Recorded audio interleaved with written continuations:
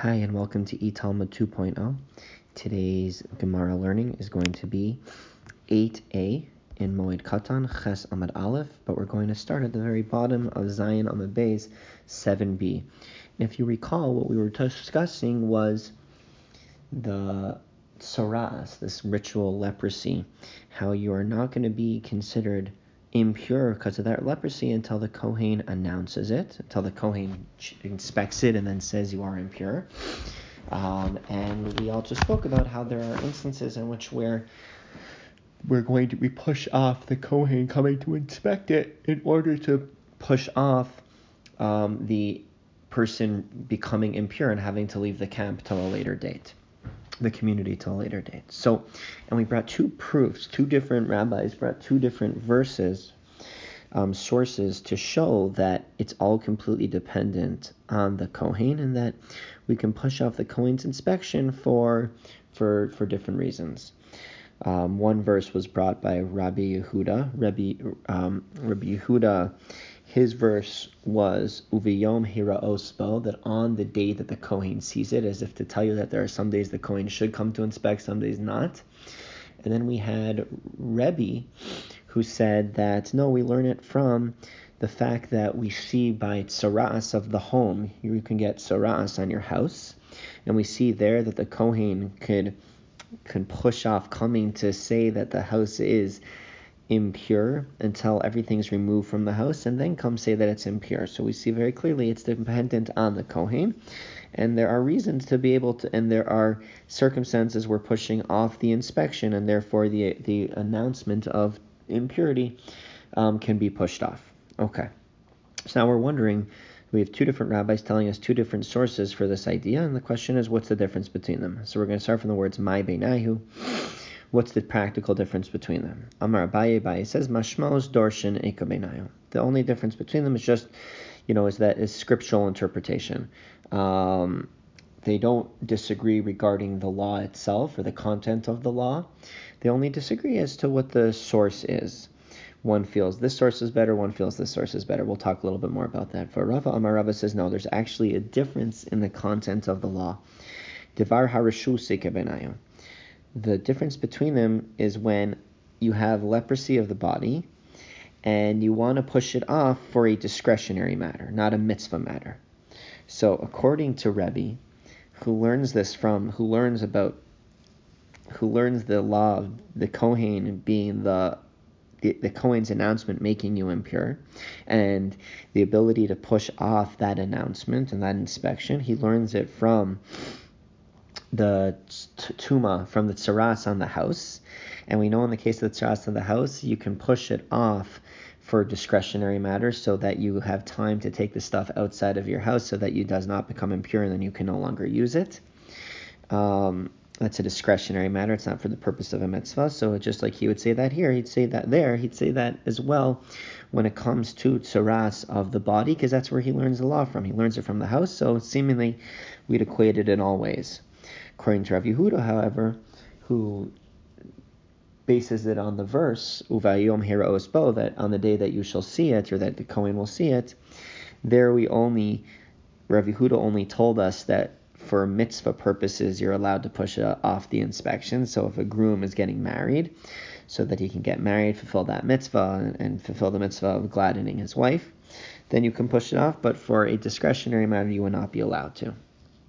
So now we're wondering, why does Rav Yehuda come up with a different verse and not just learn this law from the house tsaras, just like Rebbe does? V'Rebbe Yehuda mehasam lo garminan. So Rav Yehuda, from there, from house tsaras, we cannot learn to body tsaras, d'chidushu, because the house tsaras is a novel concept, and you can't learn from a novelty to something that's not a novelty. What does that mean? It's a novelty. Okay, so now we're turning to 8a, Ches Amad Aleph. Why is it a novelty? Because in general, wood and stones cannot become tameh. They're not susceptible to ritual impurity. So for us to say, now that we're saying that they are susceptible to the ritual impurity of tsaras, that's a novel concept, and you can't learn from there to bodily tsaras, which is just another form of tuma, which the body is always susceptible to. V'hacham etamu. And yet here, in this case, the wood and the stones do become tummy. So in other words, because this law is an anomaly, we cannot learn out from it to other contexts. That's the idea. Okay, and now the Rebbe Amar. The question is, according to Rebbe, if we do learn the law of Badi Tsaras from House Tsaras, then why is there that other verse that Rabbi Yehuda learned from, to talk about postponing the inspection of Badi Tsaras? Why is that verse exist? It seemingly would be unnecessary. That would seem to be an unnecessary verse. For Rabbi Amar, Rabbi says, no, it's still necessary. We have to have both verses that teach us about Badi Tsaras and being able to push off the inspection. Because if the Torah had only written the verse that Rav Yehuda learns for the pushing off the inspection from, which is, but on the day healthy flesh is observed in it, from the word Havamino Devar Mitzvah in Devar Shoslo, I would have said that for a mitzvah matter you could postpone the examination, but not for a discretionary matter. Kasav Rachmana, therefore the verse also writes, Vitziva HaKohen, the Kohen shall command and they shall clear the house, which is the verse that teaches us that on house tzaras, the Kohen can say, take everything out first and then I'll come to inspect. I'll push off the inspection in order to save the stuff inside of the house for discretion, in other words, for discretionary matters. And so we need that verse to teach us that for discretionary matters, you can also push off the inspection. But then we'd have a question, because Rachmana V'tziva HaKohen, but if the merciful one, if the Torah had only written the verse about the house, how you can push off that inspection, Havamina Haniyin, I would have said that for the house you could push it off, the lav tuma de gufei, because it's not a case of tuma on a person's body. Aval tuma de gufei, but when it came to a case of impurity on a person's body, ema mechzi chazile, then you would perhaps have to say that the Kohen has to view it without delay. So therefore we needed the verse of Uviyom Hiraos Bo, on the day on which you will see it, to teach you that even for bodily tsaras, the Kohen can push it off. Tzricha, therefore both verses are actually necessary. Okay. Now we're going to go back and analyze one part of the Brisa. Amar Mar Master said, we're going back to analyze a part of the Brisa. The pasuk says, "Uvayom heraos bo," on the day that the Kohen shall see it. Yesh yom she'ata ro'eh bo v'yesh yom she'ata ro'eh bo. And the expounding was, there's a day in which you observe tsaras to determine its status, and there's a day in which you do not observe tsaras. Now we're saying me'ei mashma. How does this verse imply this? Meaning, the verse says, "But on the day healthy flesh is observed in it," right? Because remember, one of the signs of tsaras is that you have this white rash, and inside of the white rash is healthy flesh. So the verse says, on the day healthy flesh is observed in it. Amar Abai Imkain. If it were so, where do we see from there that you can push off the inspection? Amar Abai says as follows: Imkain. If it were so that this pasuk, this verse, is only coming to teach you about the symptom of real tsaras, of actual tsaras, that you need healthy flesh inside of the white rash, lichtov rachmana b'yom, then the Torah should have just written b'yom, on the day healthy flesh is observed. Mai u v'yom, what's the purpose of writing the extra vav, but on the day? Why that extra vav? Shma mina, it must be that extra vav is here to teach us something. What is it teaching us? Shma mina, learn from this. Yesh yom shatarobo v'yesh yom shiatarobo. There's a day on which you observe tsaras, and there's a day on which you do not. In other words, the Kohen is allowed to push off the inspection. Rava Amar, Rava says no. We don't learn this idea from the extra vav. Kula kraya seira, the entire verse, or in other words, the entire word, uveyom, on the day, or but on the day, that is all extra. That whole word is extra to teach us this concept. The imkain, because if it were so that all the verse was coming to teach us is the symptom for tsaras, lichtov rachmano v'heiraos, the Torah should have just written, but when healthy flesh is observed, right? Mayu v'yom, why does it add the word, but on the day? Shma mina, rather we learn from this entire word, uv'yom, is actually extra, to teach us yesh yom shataroba v'yesh yom shiataroba. Teach us that there's a day on which the Kohen does come to inspect tsaras, and there's a day on which the Kohen does not come to inspect tsaras. Okay. Now we're going to wonder though. So Abaye said the only superfluous part of the verse was the letter Vav. So let's talk about him. Abaye says, Hahumi Bayale, the word Bayom without the Vav on the day, that's needed to teach Bayom v'lo b'layla, that saras can be examined by day and not by night. In other words, you can't examine saras by candlelight.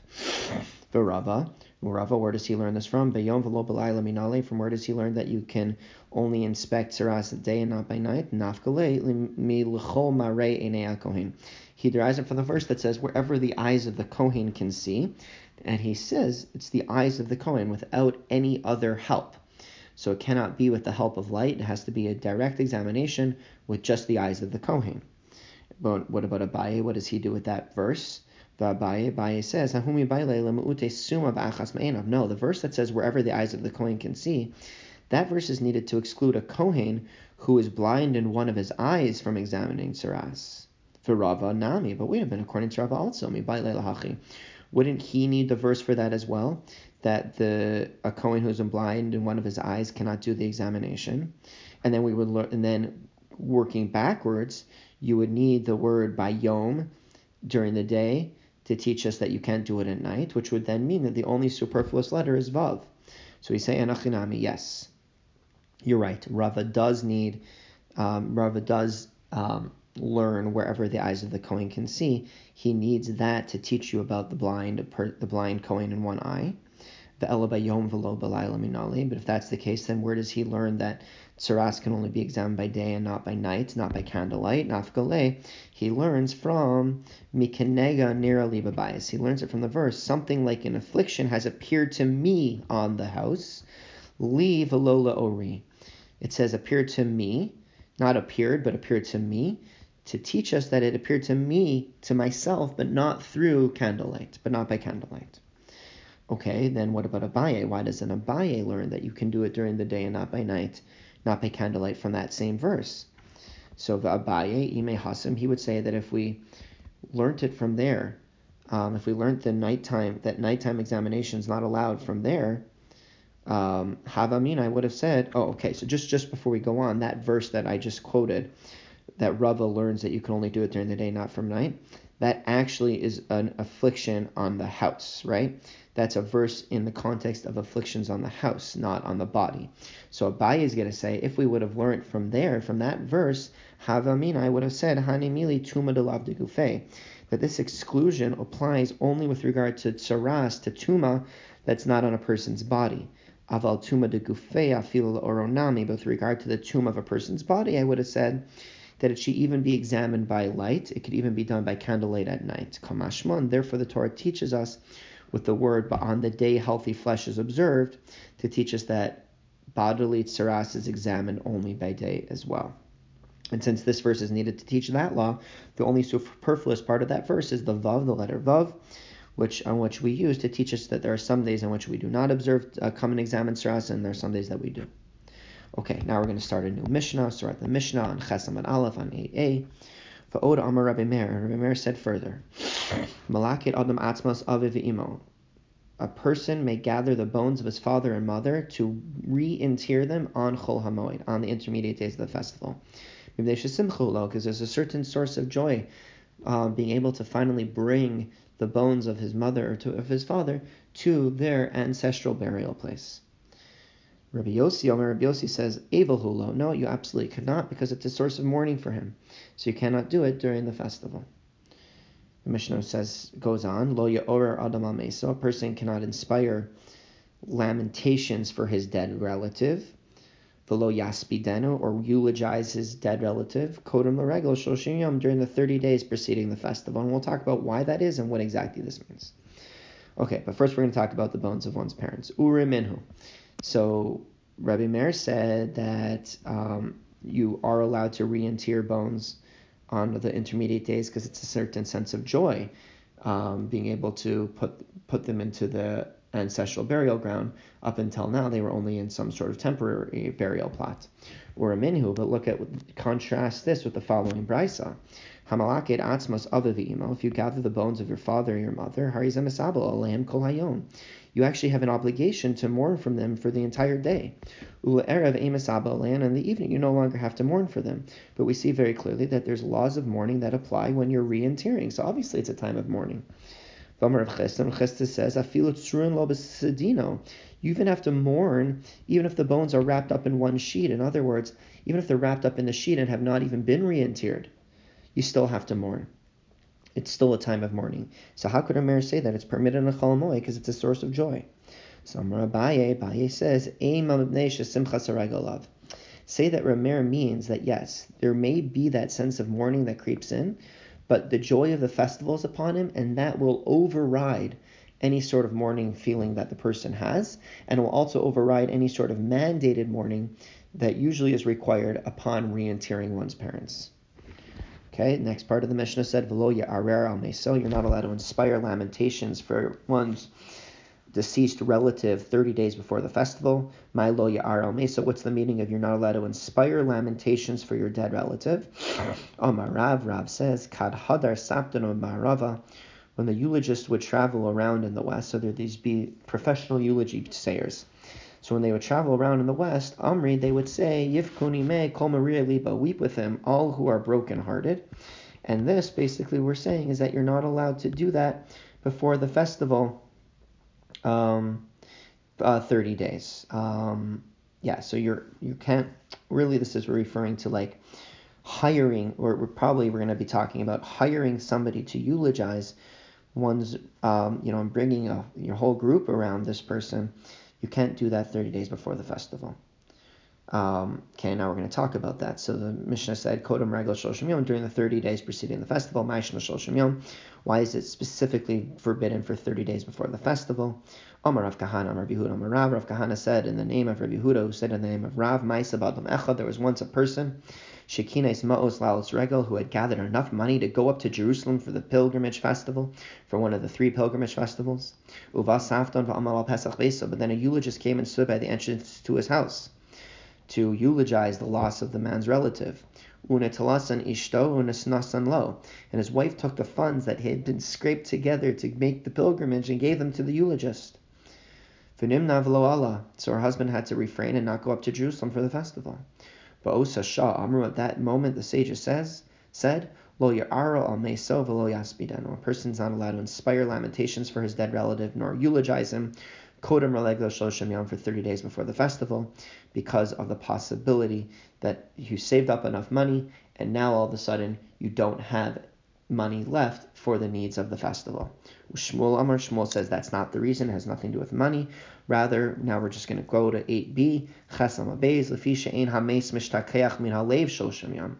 The reason is because a dead person is not forgotten from the heart for 30 days, and if you start eulogizing 30 days before the festival, then you'll go into the festival with mourning, and that is not the goal. That's not what we want to happen. Now, is there a practical difference between these two reasons? One is about money, one is about sadness going into the festival. My benayu, what's the practical difference? The practical difference would seem to be quite obvious. Ika benayu deka'ava b'china.